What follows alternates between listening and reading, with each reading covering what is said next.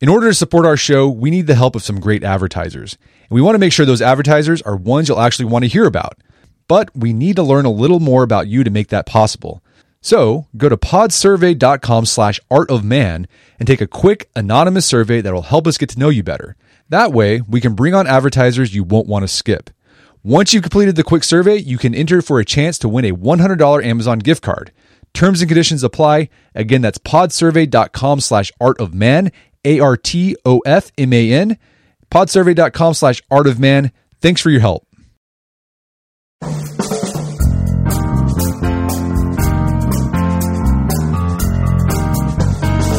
Brett McKay here, and welcome to another edition of the Art of Manliness podcast. Nearly everyone has experienced the sense of being nudged and prompted to take certain actions. These intuitive hints can spur us to do big things like change jobs or smaller things like text a friend. My guest today says these nudges are callings, and if we don't answer them, they'll continue to reemerge and can haunt us till the day we die. His name is Greg Lavoie, and he's the author of Callings, Finding and Following Authentic Life. We begin our conversation discussing what exactly a calling is and why it's not necessarily the same thing as a vocation. Greg then shares how callings come to people, why they're sometimes unpleasant and challenging, and what you can do to attune yourself to their signals. Greg then shares different ways people go about finding their calling, including rites of passages, traveling, art, and community. We get into how you can figure out if something you think is a calling is actually a calling, and the idea that while every calling demands a response, that response can be negotiated. We enter a conversation discussing what happens when your calling ends what looks like failure. After the show's over, check out our show notes at aom.is/callings. Greg joins me now via clearcast.io.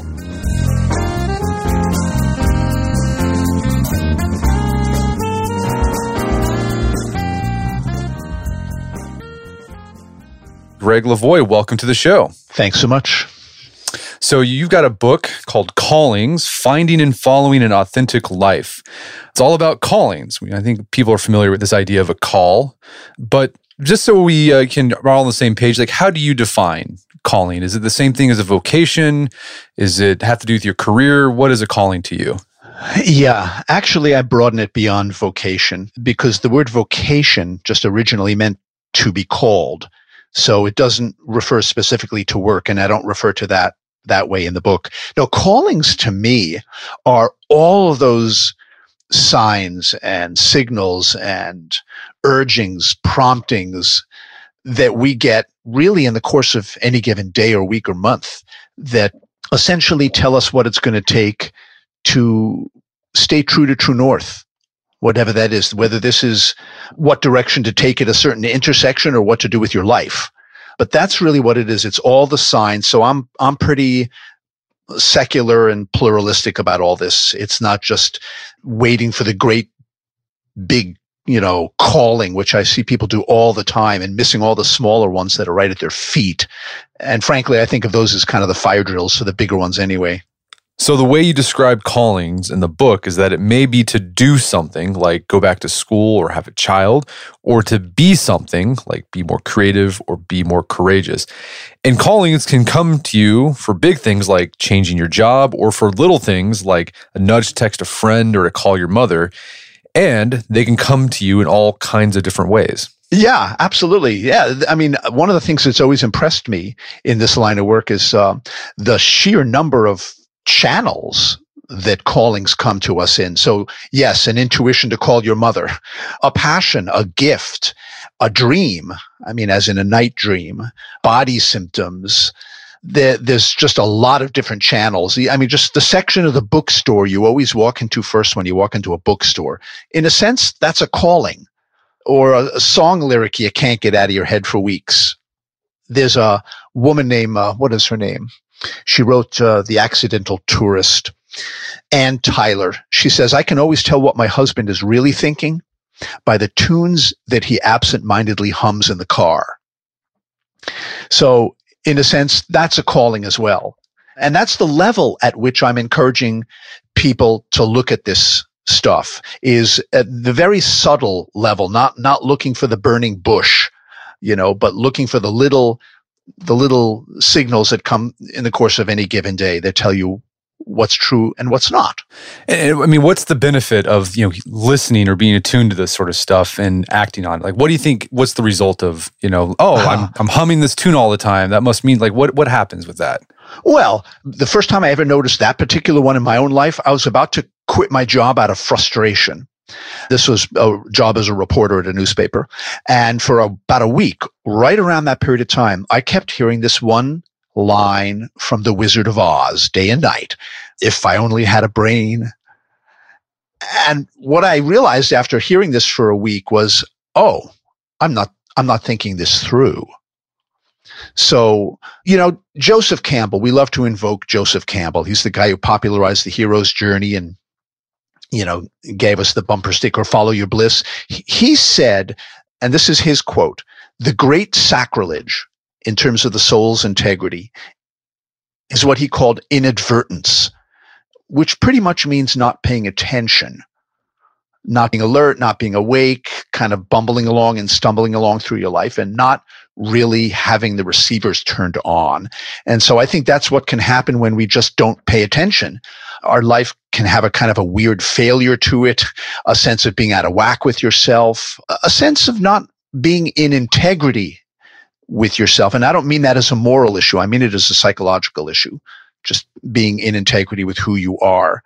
And I think that's one of the things that can happen when we just don't pay attention to the calls that come to us is we're kind of out of whack with ourselves. Well, I mean, you said you're approaching this idea of calling from a secular point of view, and I think most people are familiar with the spiritual point of view. Yeah. You talk about, you give them the example and sort of the prime example of a calling story, Jonah and the whale. And that's something that people use in Christianity and Judaism as an idea of heeding God's call. Right. It's like, okay, if you're looking at calling from a sort of a secular point of view, like where do these calls come from? Or what's going on when you see a call? I mean, what do you think is going on there? Yeah. Well, I think that's going to depend from person to person on what your belief system is.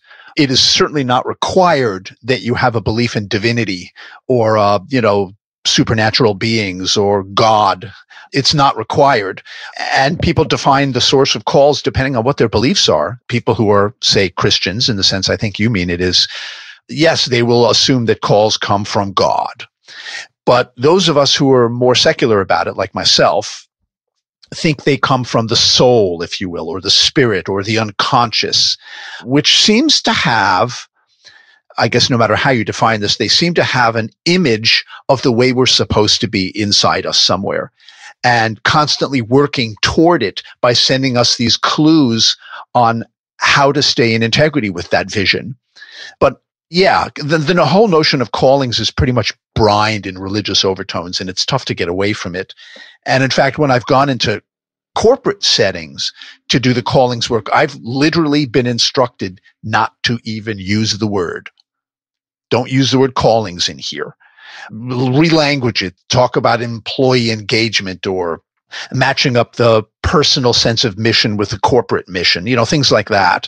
So I think this notion of a calling probably can turn some people off just because it's got all these religious overtones.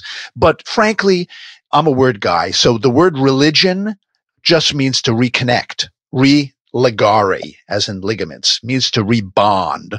And that's the point of a calling, no matter what your belief is about reconnecting you to your deepest self, your truest self. And the picture I got, maybe, and correct me if I'm wrong, but sort of the impression I got, the way you're describing callings, it's a way to look at your life that can provide meaning and significance, and it helps you make decisions not only on a cognitive level but on an emotional level as well. Yeah, that's absolutely accurate. Callings require both. I mean, they require the cognitive and the sort of the feeling approach. My dad, for instance, he was a scientist. He used to say the way that we work is we gather a ton of data, all the data we can possibly pull together, and then we make a decision based on what he called informed intuition. And it's the same with callings.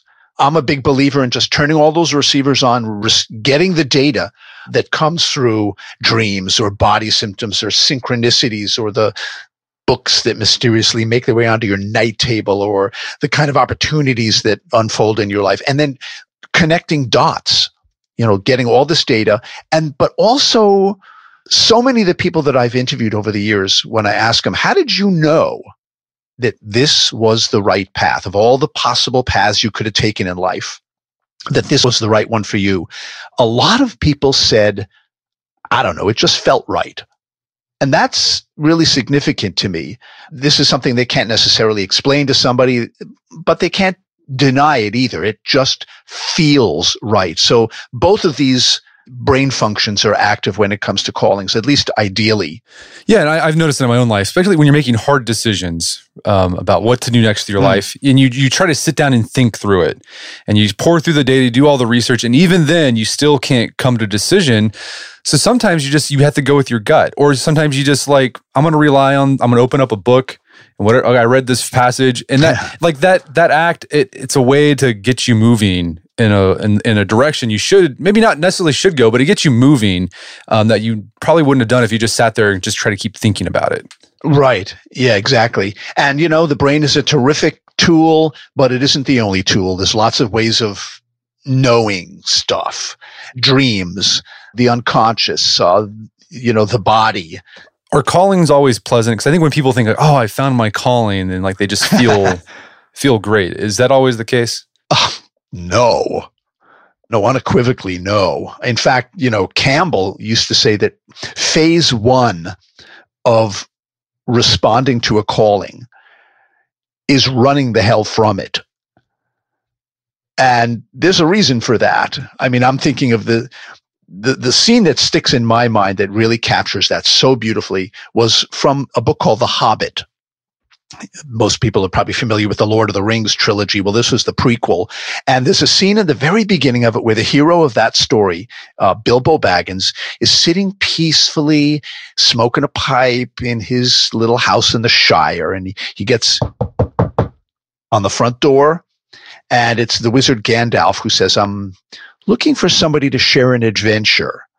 And Bilbo Baggins' response to that is absolutely classic, universal, inevitable response to a calling.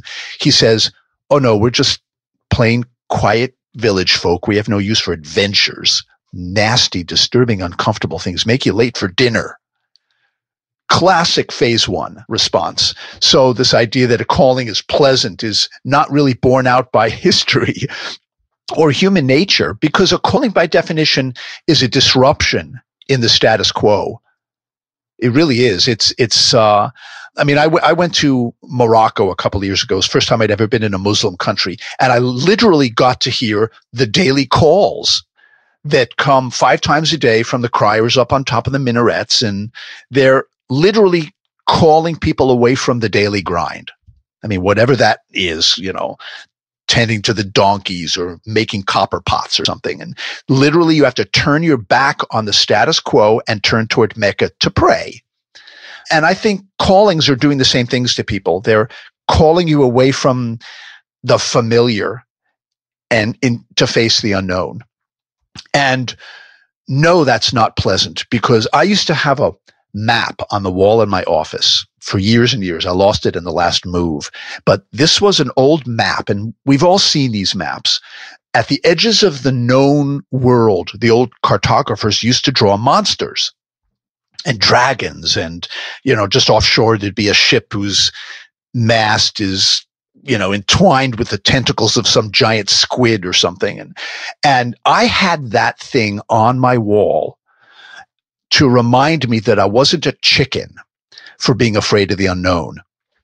And I put it up there when I quit employment for self-employment, because that was what I was called to do. And to remind me that a calling pulls me out of terra cognito into terra incognito. And that stuff is just anthropologically deep in human beings, to be afraid of the unknown. Well, going back to Joseph Campbell, when people think about when you accept a call, it means following your bliss. We think, oh, bliss, it's happy, wonderful. But even Joseph Campbell said, no, following your bliss often isn't blissful the way you think it's going to be blissful. Right. I mean, if you follow your bliss, you'll have your bliss, whatever that happens to be, whether it's being an entrepreneur or being a painter or being a rock climber, whatever. But that's all that's guaranteed, he said. He said, you're going to be tested. You're going to be challenged. So this idea of the bumper sticker that says, follow your bliss. It's not the whole story. That's all. It's simply not the whole story. And callings can even, they have not just their challenges, but they can even have a tragic dimension, because what if you are called to quit your job and your partner is freaked out by the prospect of you not having a regular income anymore? Or what if you're called to leave the town you live in and all your friends? You know what I'm saying? There's risk inherent in pretty much any calling. And that's part of the plan. I think this notion that if you follow your callings, the doors will swing open, the bluebirds of happiness will alight on your shoulders, and all this is fanciful. I mean, it just simply doesn't work out that way in a lot of cases, and people have to have the kind of intestinal fortitude for what the calling is really demanding of them. And it is a demand, in my experience as well as my observation. It's a demand. It's not going to go away if you ignore it. You see, that's the thing. Callings are hard, but not following them is hard too. And I figure you might as well suffer in the service of doing what you love than not, because there's going to be suffering either way. How do you attune yourself to callings, right? Because it's so easy to go throughout your life. You're busy. You got your head nose to the grindstone. You're just doing day-to-day stuff where that's, this idea of a call, you might get it, but you're just ignoring it. How do you attune yourself, so you can be more receptive to them? Yeah. Well, one of the things that really struck me over and over when I was interviewing people for the book is just about every one of them told me that they had some kind of self-reflective practice. And that really jumped out at me. And these are the kind of people who are really receptive to their lives and responsive to their lives. And they told me that they had some kind of practice, and the whole point of it was essentially to strike up a conversation with themselves ongoingly. And that seems critical. In other words, a call is something you hear, so you need to find ways of hearing it. And a daily journaling practice was really common. Dream interpretation was really common. People said artwork done in the service of self-discovery as opposed to just exhibition is another way. Regular short retreats, regular intimate conversation, contemplative reading. For some people, therapy is a self-reflective practice. Belonging to any kind of group whose members get together for the purpose of waking up. So men's groups or women's groups or, spiritual groups, mastermind groups, that kind of thing. So this attunement question is absolutely critical. And, I have to share this because obviously we're having this conversation and we're going to be listened to by people who are modern, technologically oriented, busy, etc. I read a story in the New Yorker just a couple of years ago. It was written by a guy named Adam Gopnik. And he's talking about his 3-year-old daughter who's got an imaginary playmate named Charlie Ravioli. And that's actually what you'd Google if you want to read the story. And it's a hell of a commentary on the culture we've created. And what he's saying is that there's nothing unusual about a 3-year-old having an imaginary playmate, except this one is always too busy to play with her. So she's calling up Charlie Ravioli on her toy cell phone and always having to leave him messages. And a month later, her dad, the author, says that she's now leaving messages with somebody named Lori. He says, "Honey, who's Lori?" And in her 3-year-old fashion, she explains, "This is Charlie Ravioli's assistant." This is somebody he's apparently hired to return his phone calls for him. And I'm mentioning this because the compulsion toward busyness is a pretty good definition of workaholism. And calls have a tough time getting through when they get nothing but busy signals. Thus the need for these self-reflective practices. Because I think that even if all of your busyness is in the service of worthy and noble causes and callings, I think when the means to those ends is in an addictive process, I think the end result is pretty much a loss of soul and spirit and whatnot. a depletion in some way. So I just wanted to mention that in terms of this, your question about self-reflective practices and attunement, because we are a busy, distracted culture. And calls will have a tough time getting through to you when they hit that wall, when they have Charlie Ravioli who's constantly picking up the phone instead of you. So I just thought I'd mention that. Something also that happens with callings is that one of the ways that we are sort of reminded that there is a call, or sort of started tuning ourselves to that, is when something is disrupted in our life, right? It could be a job loss, a divorce, a death of a family member or a friend. Like those those things, they knock you off kilter of normal life, and you start thinking about like those deeper issues. And that's when you kind of become more attuned to those things too. Yeah. Yeah. There's a lot to be said for good old fashioned crisis. Or like you said, a disruption. Yeah, those, in my opinion, those are callings. This is why I expand my definition of what is a calling, so that people aren't looking up at the sky waiting to see the bony finger of God. They're looking at their life and going, what is this calling for from me?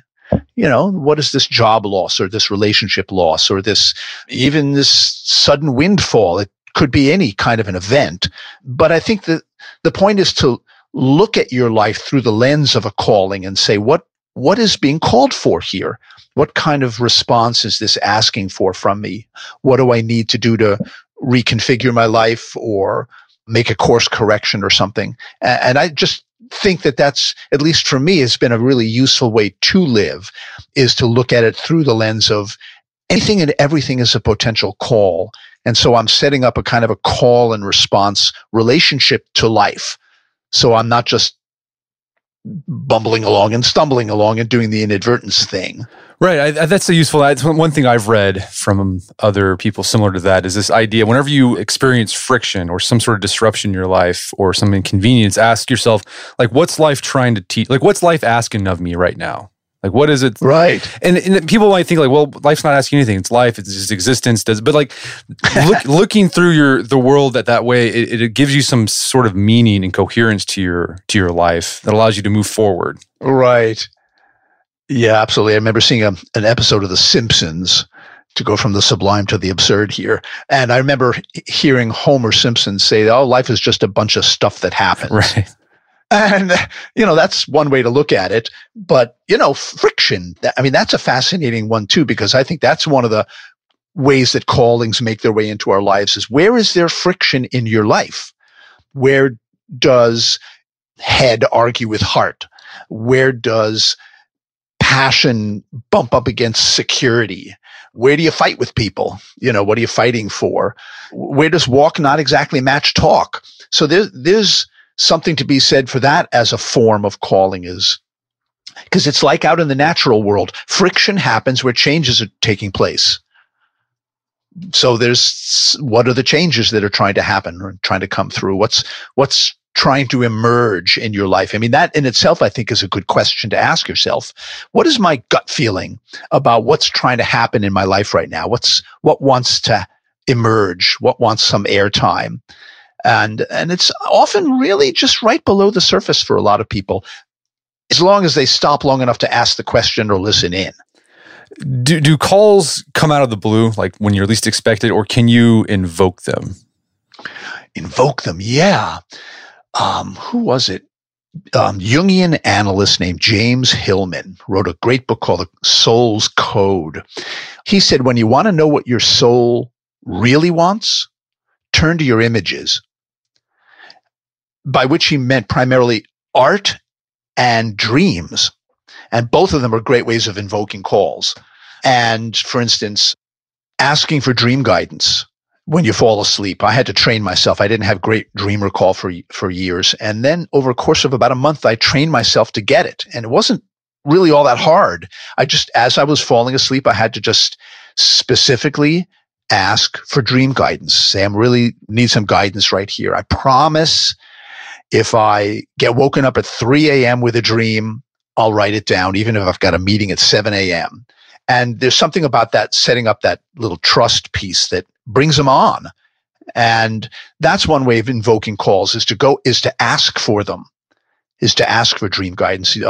Again, art that's done for the purpose of self-discovery is another way to invoke them.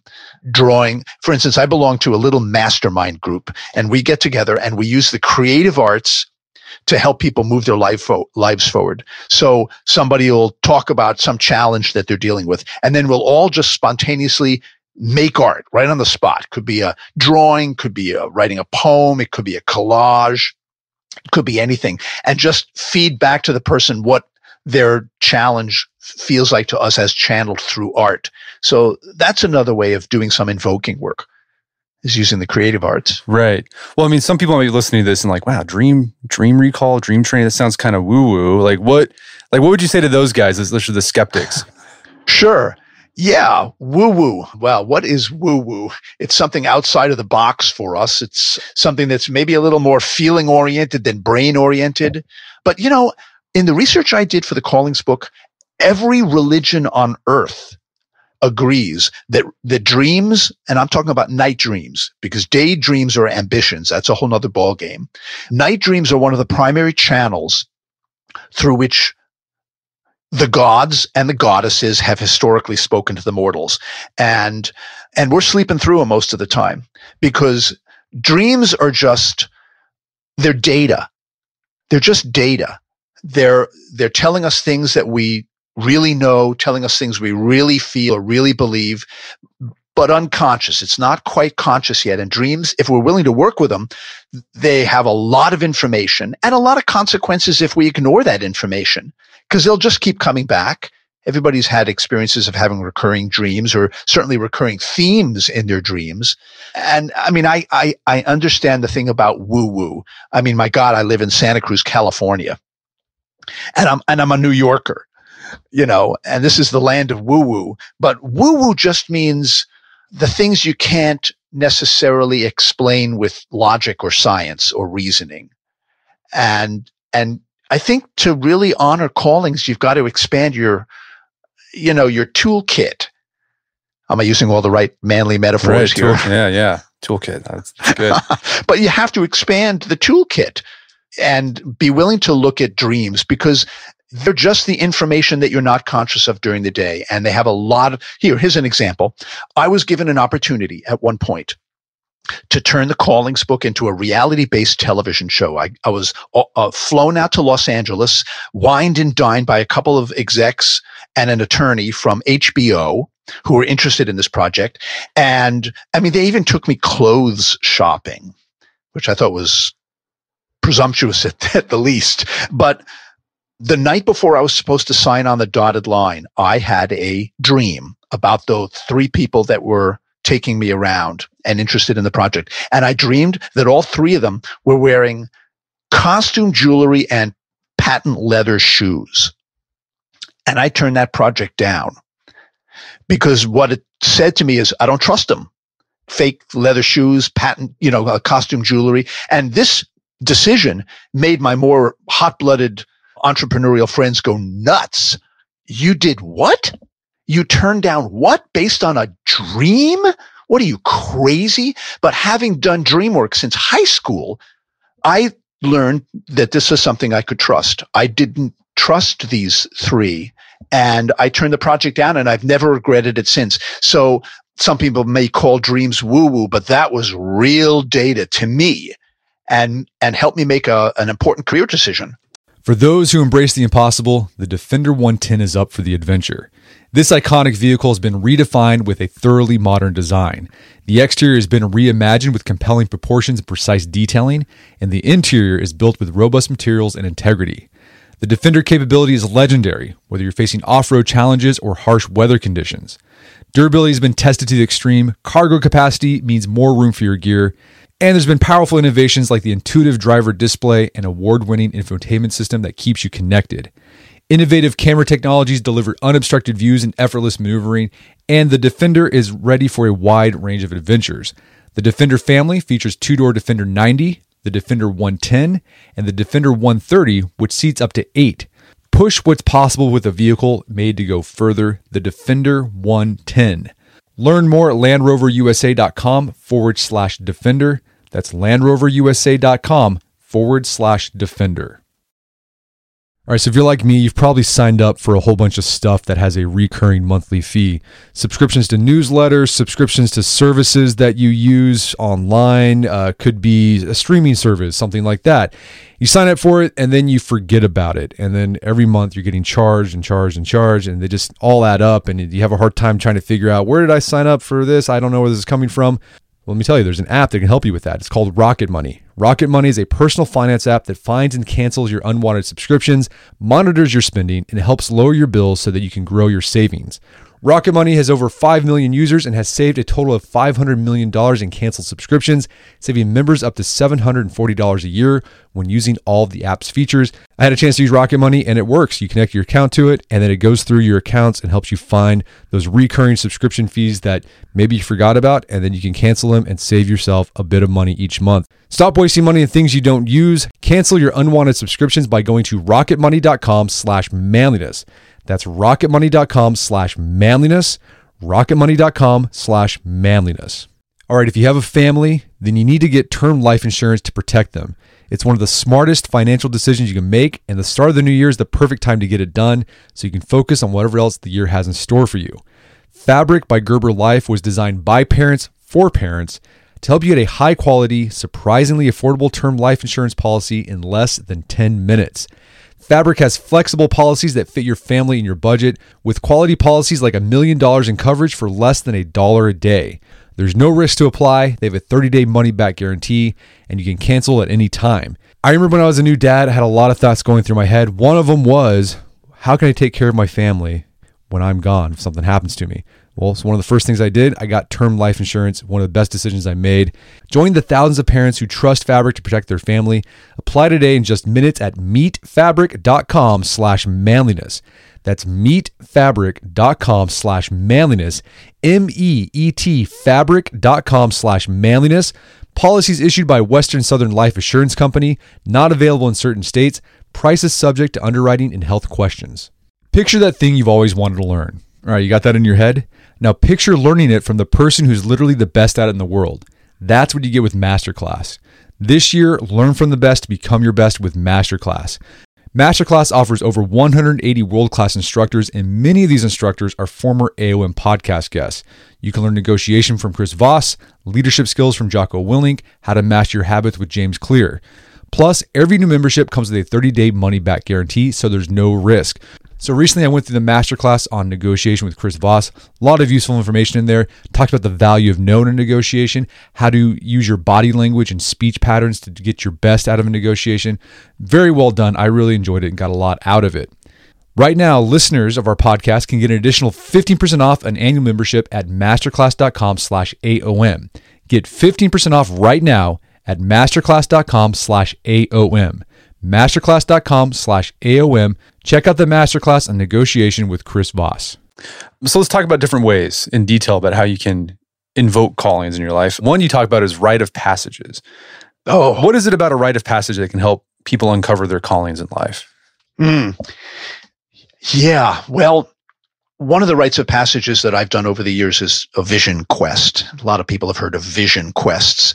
And this is essentially a rite of passage that pretty much every culture at some point in history has come up with, to send one of their individuals out of the village into the wilderness to cry for a vision.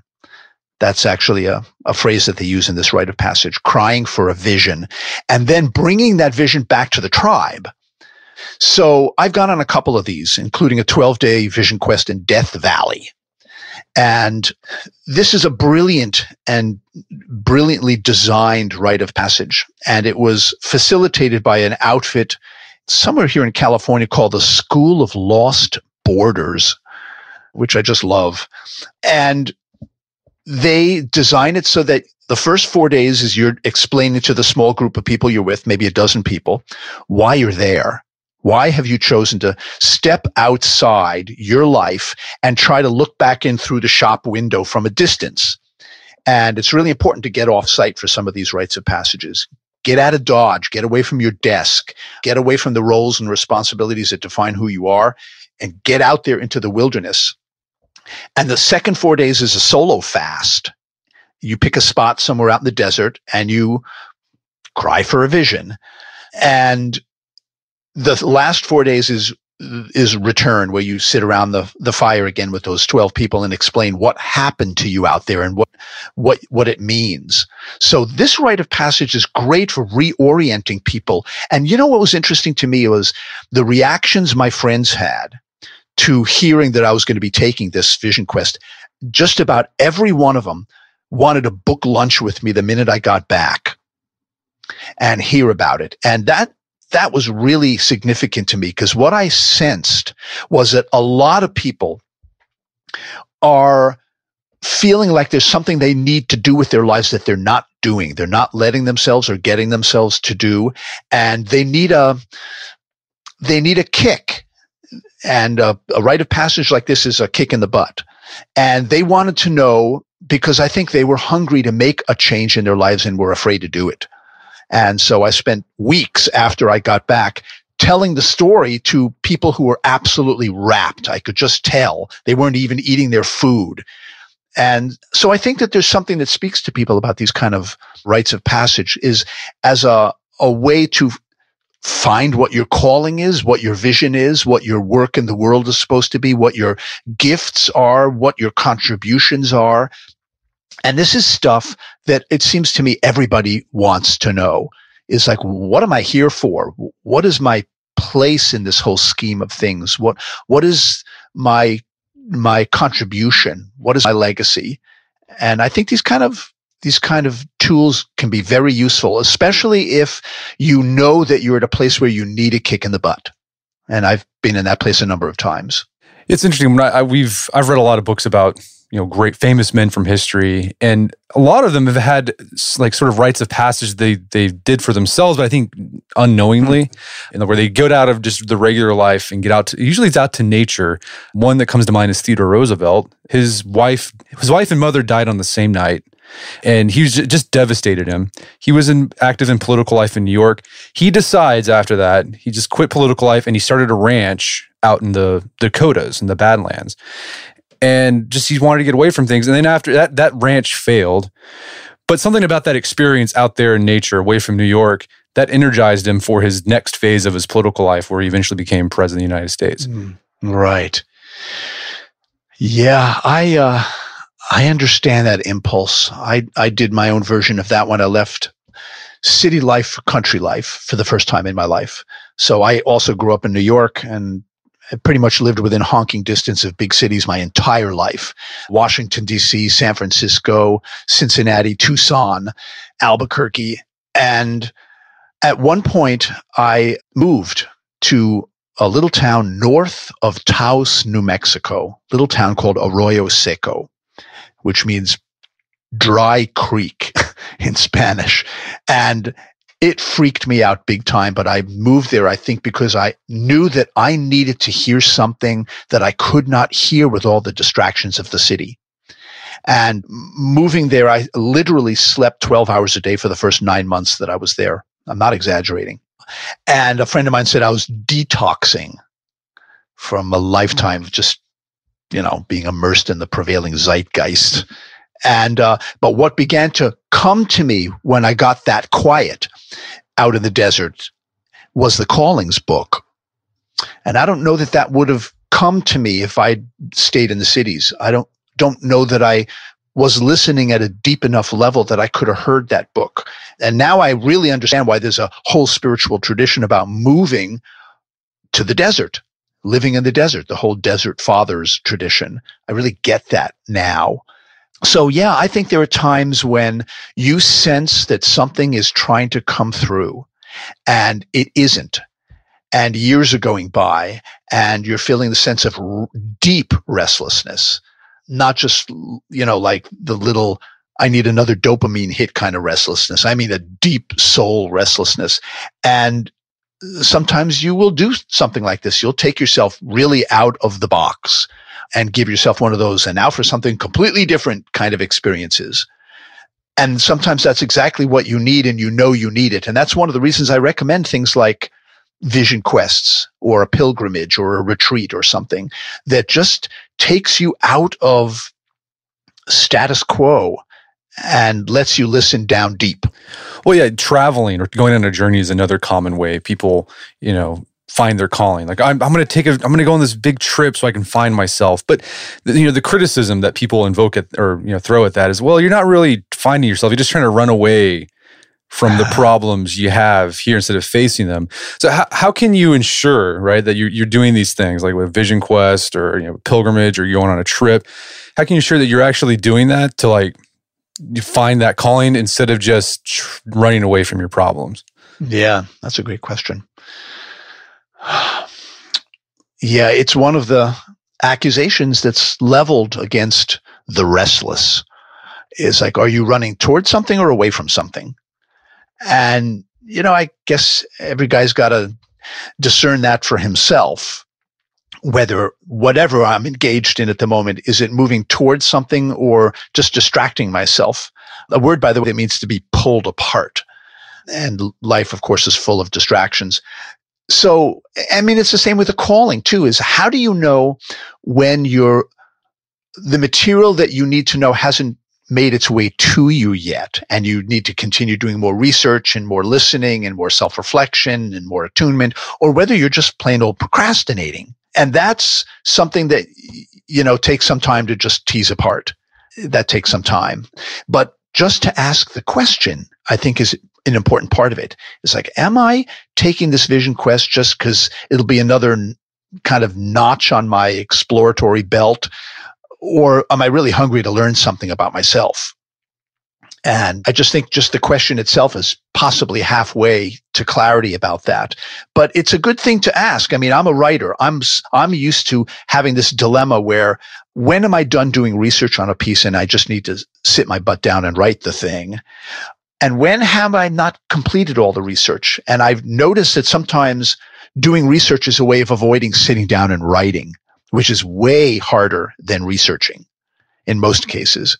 And especially if you're doing anything like first-person writing as opposed to third-person writing, which really is the difference between confessing and preaching. It's scary to sit down and actually write, or for that matter, to do your real work in the world, to follow your real callings. So this is a great question, is to ask, But, I think restlessness has a bad rap. One of the people that I interviewed for the book said, interesting word, rest less.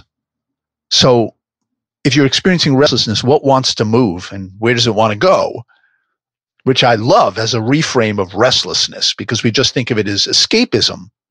And in fact, I interviewed a guy years ago when I worked at the Cincinnati Enquirer as a reporter. He was a professor at Ohio Wesleyan named Bernard Murchland, and he came up with the 10 commandments of creativity. And one of them was restlessness. In other words, never quite being satisfied with the status quo as it is, always wanting to improve and tinker and explore and get into novelty. And I really get that. So I just think it's important to sometimes take the pejorative off the word restlessness and ask yourself what wants to move and where does it want to go? Well, speaking of this issue of trying to figure out whether that thing you're doing, whether that trip you're doing is going to something or away from something, a related question that comes up with callings is this actually a true calling? Or am I just doing something and deluding myself and calling it a calling because it makes me feel better to call it that, even though it might not be? So, how do you figure that out? Yeah, that's I guess that's what spiritual communities call discernment. And that can be sticky, tricky stuff, and sometimes requires patience on the order of years for people to really clarify. But I ask everybody this question. Like I said, is like, how did you know that this was right for you? And the responses that people have given me over the years are so incredibly consistent that I'll literally list them because it's that easy. People said they knew a call was true because it kept coming back. That was one. It just year after year, it just kept coming back. They knew that it was true when it came at them from a lot of different directions. Not just an idea they got one day or a occupation they picked out of an occupational handbook or something.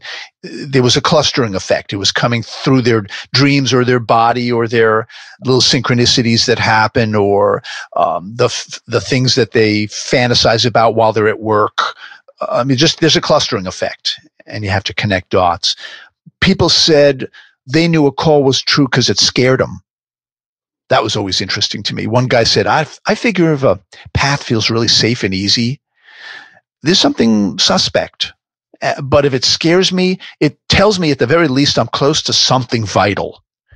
I thought that was an interesting take on it. Let's see. Discernment. People said they knew a call was true because their enthusiasm for it sustained itself over a good period of time and didn't just flag after, a month or something. Or a semester in the case of college kids. So, and they found that they even had a certain, affinity for all the mundane stuff that's involved in pulling a calling off in the world. And they all have it, no matter how exalted or glamorous or exciting a calling feels. Every one of them's got its version of, licking stamps and stuffing envelopes. But people said, like, if you've ever been in a band or performed in a play or something, that the amount of time you spend rehearsing compared to performing is like 90-10 or 80-20 or something. And the fact that people are willing to practice the same lines or the same lyrics or the same chords for, thousands of hours for the chance to take it public a tenth of the time, it says, I think it's largely passion that explains people's willingness to put up with that equation.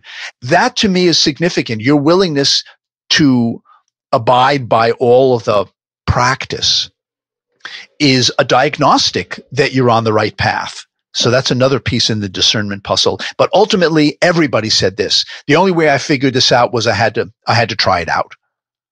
I had to go down the path a certain way, even when I wasn't sure it was the path, and take field notes, So this ultimately is what it comes down to for discernment. Take a step toward something that feels like it's calling to you, whether it's in the vocational arena or the relationship arena or the creative arena, and look at the feedback your life immediately gives you. You feel better or worse? You feel more awake or more asleep. You take another step. What is your body telling you? Take another step. What are your dreams at night telling you? You take another step. What are your friends telling you? It's like, wow, Brett, I haven't seen you this excited in years. What's going on? So there's this feedback loop that you set up that really over time helps you clarify. What happens when you say no to a call? So a call there's a response involved on your part, and that response could be yes, or it could be no. In your own life and just talking to people who've rejected calls, what typically happens? Well, for one thing, they don't go away. That's absolutely clear. Callings will eventually turn into wake-up calls. That's another thing that I've seen happen over and over in my own life as well. So they start off as, tap on the shoulder, whisper in the ear kind of thing. And they escalate in volume and occasionally violence the longer we ignore them. Frankly, I think a lot of illness is a result of people not paying attention to the signals that are coming from their own life, not just through the body, but through the heart and soul, if you will. So, and I don't mean this to scare anybody, but my experience, rubber meets the road, is that if I ignore callings, they keep coming back again and again, and we'll try to pop through the big ones, especially until the last possible minute of life. Well, something you also point out in the book is that sometimes refusing a call might be a necessary step for you to actually accept the call. Yeah. Yeah, I'm glad you mentioned that. Because part of the beauty of callings is they are negotiable. This is not like a divine subpoena. They're negotiable, and you have a vote. So, I'm thinking of a guy that I interviewed who was a corporate executive, and his real passion was abstract painting.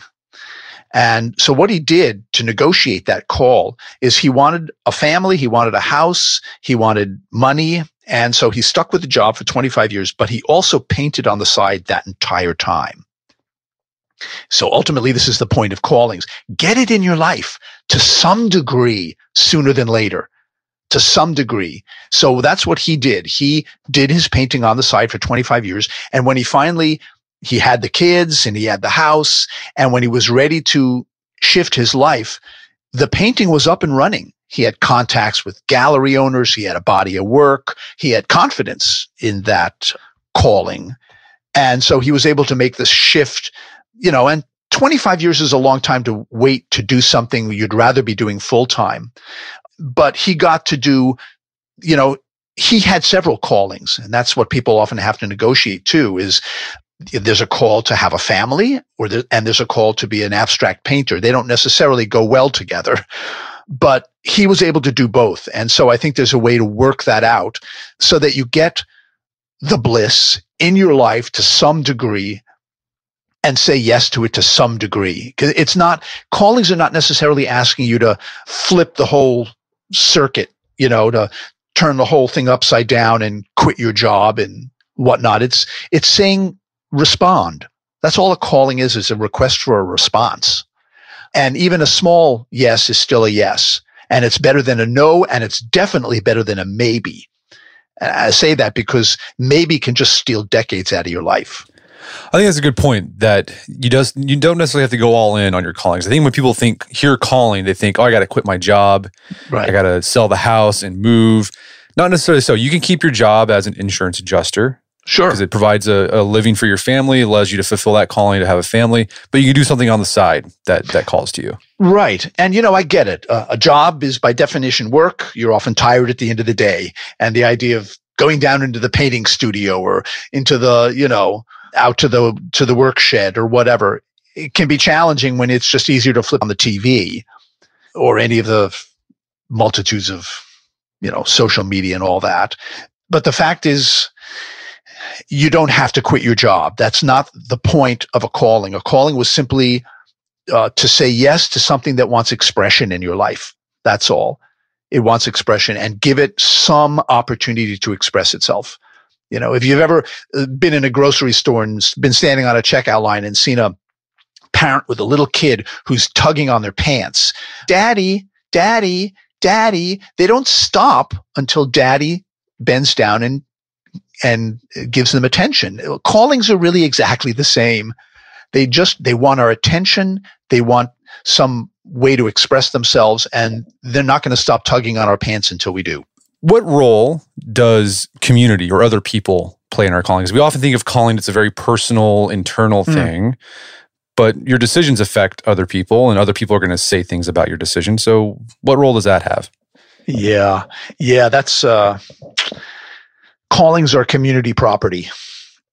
I mean, you are the one who's called, but you're not the only one who's going to be affected by what kind of a choice you make around that, especially if have a family or run a company or are in a men's group. I mean, it's going to affect all those communities. So, in fact, I had a young woman come up to me at a university some years ago and say she loved the presentation, but it's culturally biased, she said, because you come from an individualistic culture. She said, I'm from the Philippines. I come from a collectivist culture where decisions like this have to be made sometimes with a whole village in mind. So there's something to be said for looking at the impact you following your calling is going to have on your community. But here's another take on that. You alone are called, but that doesn't mean you've got to figure it out all by yourself. And I'm always encouraging people to draw on their community to help them clarify what they should do. And so I'm talking about anything from having a personal board of advisors, which is really, it sounds more exalted than I mean it to. That's just a bunch of people you pull together from your circle of acquaintances to meet once a month. They come to your house on Tuesday evening, you cook them a meal, and then you sit around for 2 hours and they ask you questions and they give you feedback and they give you homework. All right. To help you clarify. And I've been on both sides of this board of advisors things. It's another one is the Quaker tradition. It's called a clearness committee. which you can just Google. And this is, again, a bunch of people you pull together to help you clarify a call. It's literally what they were designed for 100 years ago by the Quakers. And so you're sitting around, you're the focal person, there's 10 people sitting around you, and there's exactly one rule: questions only. No advice giving, no fixing, problem solving, or any of that. Only asking questions, which is murder, and people often try to couch advice as a question by saying things like, don't you think, technically, yes, that's a question, but it's a leading question. So there's another example. A brainstorming session is another example. So ways of pulling community together to help you clarify what the call is and how to respond to it is. I just think, don't isolate is my point. Don't isolate. We come from a rugged individualist culture, and especially for guys, we want to do it. We want to figure it out by ourselves. It's not necessarily in our best interest to do it that way. What do you do if you follow your calling, right? You feel like this is the thing you should be doing, but it doesn't end the way you were expecting, right? You start a business and it's just an abject failure and you have to declare bankruptcy. Like, does that mean like you weren't like you were following an untrue calling, or maybe that was just part of the gig? Yeah, I would go with door number 2 on that one. Yeah, because it's easy to jump to conclusions and assume that because you quote, and I'm going to put that baby in big quotes, failed at what you perceive as a calling, it meant it wasn't a true calling. That's not necessarily the case. It may mean you need more training. It may need you need to farm some things out that you're not farming out. It may mean you need more education. It could be a lot of things, or it could be that this isn't the way to make it happen. It could be a lot of things, but assuming that it's a quote failure isn't necessarily the case, even though of course it feels like a failure. And I remember sitting right before I was going to quit my job to be self-employed. I sat with one of my mentors over lunch and I told him I was terrified of failing at it. And I will never forget this. He leaned across the table at me. He said, "Hey, if you're not failing regularly, you're living so far below your potential that you're failing anyway." Which explained why I had lunch with this guy maybe once a year. I mean, there's mentors and then there's tormentors. Right. Which is a good thing actually to cultivate. But, this fear around failure. My dad, again, scientist, he used to say, you'd be better off in life if you quit focusing on failure or success. Life is just an experiment. There's just results. Just think of it that way, which is a really interesting reframe. I don't mean to make light of failure. I've certainly had my share of it, and it sucks. But every growth spurt in my life, and I recently made a timeline of all the growth spurts in my life, have often come as a result of a quote failure. I was at USA Today as their behavioral specialist. It was a terrible match. Looks great on my resume, lousy match. And I was the one and only job I was ever fired from. And it was I just went back to the Cincinnati paper, which was the deal with Gannett, with my tail between my legs. But it was exactly the crisis that gave me the clarity and determination to become the freelance writer I was called to be. See, being at USA Today was an elaborate form of avoidance that caught up with me. It was a lateral move. It wasn't what I really should have been, what I was really called to do. So sometimes failures are like what Joseph Campbell called a directive crisis, or some people call it falling up. So there's a lot, obviously, to be learned from failure. Right. And maybe you might be working on a calling that's bigger than yourself, right? And it might go on even after you're dead. But your little work at it helped with it. There's a lot of examples of, you can think of that, just pioneers, right? Like, the people who came across America probably died along the way, but their efforts, gave us what we have today. Or you can even do here's an example from the Bible, right? About, we're going to go callings. Moses, right? He was called to get the Israelites out of Egypt, but he wasn't called to take them into the promised land. He didn't get to get there. That was Joshua's job. Right. So maybe your call is, it only goes so far, and it might look like failure, but in the long run, it's not. Yeah, that's a great point.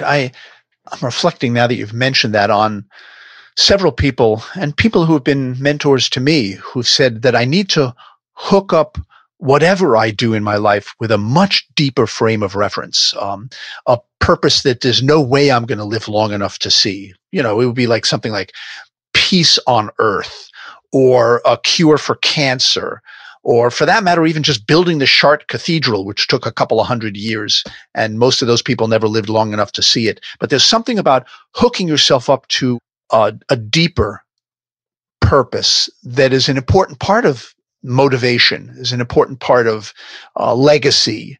And so I think there's a lot to be said for this idea of yours that your calls are hooked up to much, much larger callings, larger voices that want to speak through you.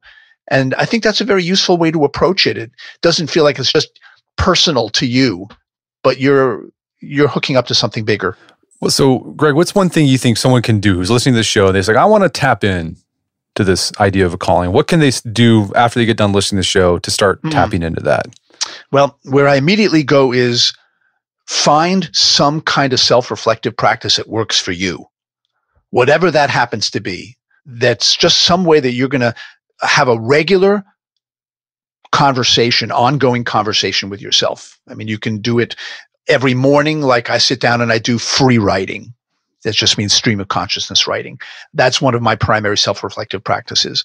Or you could do dream work, or you could join a men's group, or something that begins a self-reflective practice in your life. That would be my go-to recommendation right off the top, because it's something people can do and do regularly and find some version of it that works for them.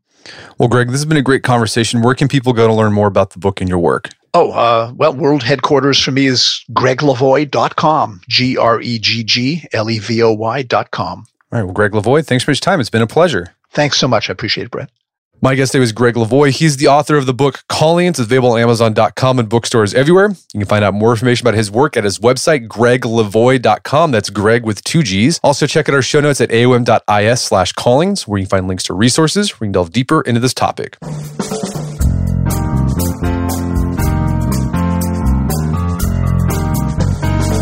Well, that wraps up another edition of the AOM podcast. Check out our website at artofmanliness.com, where you can find our podcast archives, as well as thousands of articles we've written over the years about personal finance, how to be a better husband, better father. We even have a series of articles about vocation and calling, so check that out while you're there. And while you're there, make sure to sign up for our newsletter so you can get our updates and never miss a new article when it comes out. And if you'd like to enjoy ad-free episodes of the AOM podcast, you can do so in Stitcher Premium. Head over to StitcherPremium.com, sign up, use code manliness to get a free month trial. Once you're signed up, download the Stitcher app on Android or iOS. And you can start enjoying ad-free episodes of the AOM podcast. And if you haven't done so already, I'd appreciate it if you take 1 minute to give us a review on iTunes or Stitcher. It helps out a lot. And if you've done that already, thank you. Please consider sharing the show with a friend or family member who you think would get something out of it. As always, thank you for the continued support. Until next time, this is Brett McKay, reminding you not only to listen to the AOM podcast, but put what you've heard into action.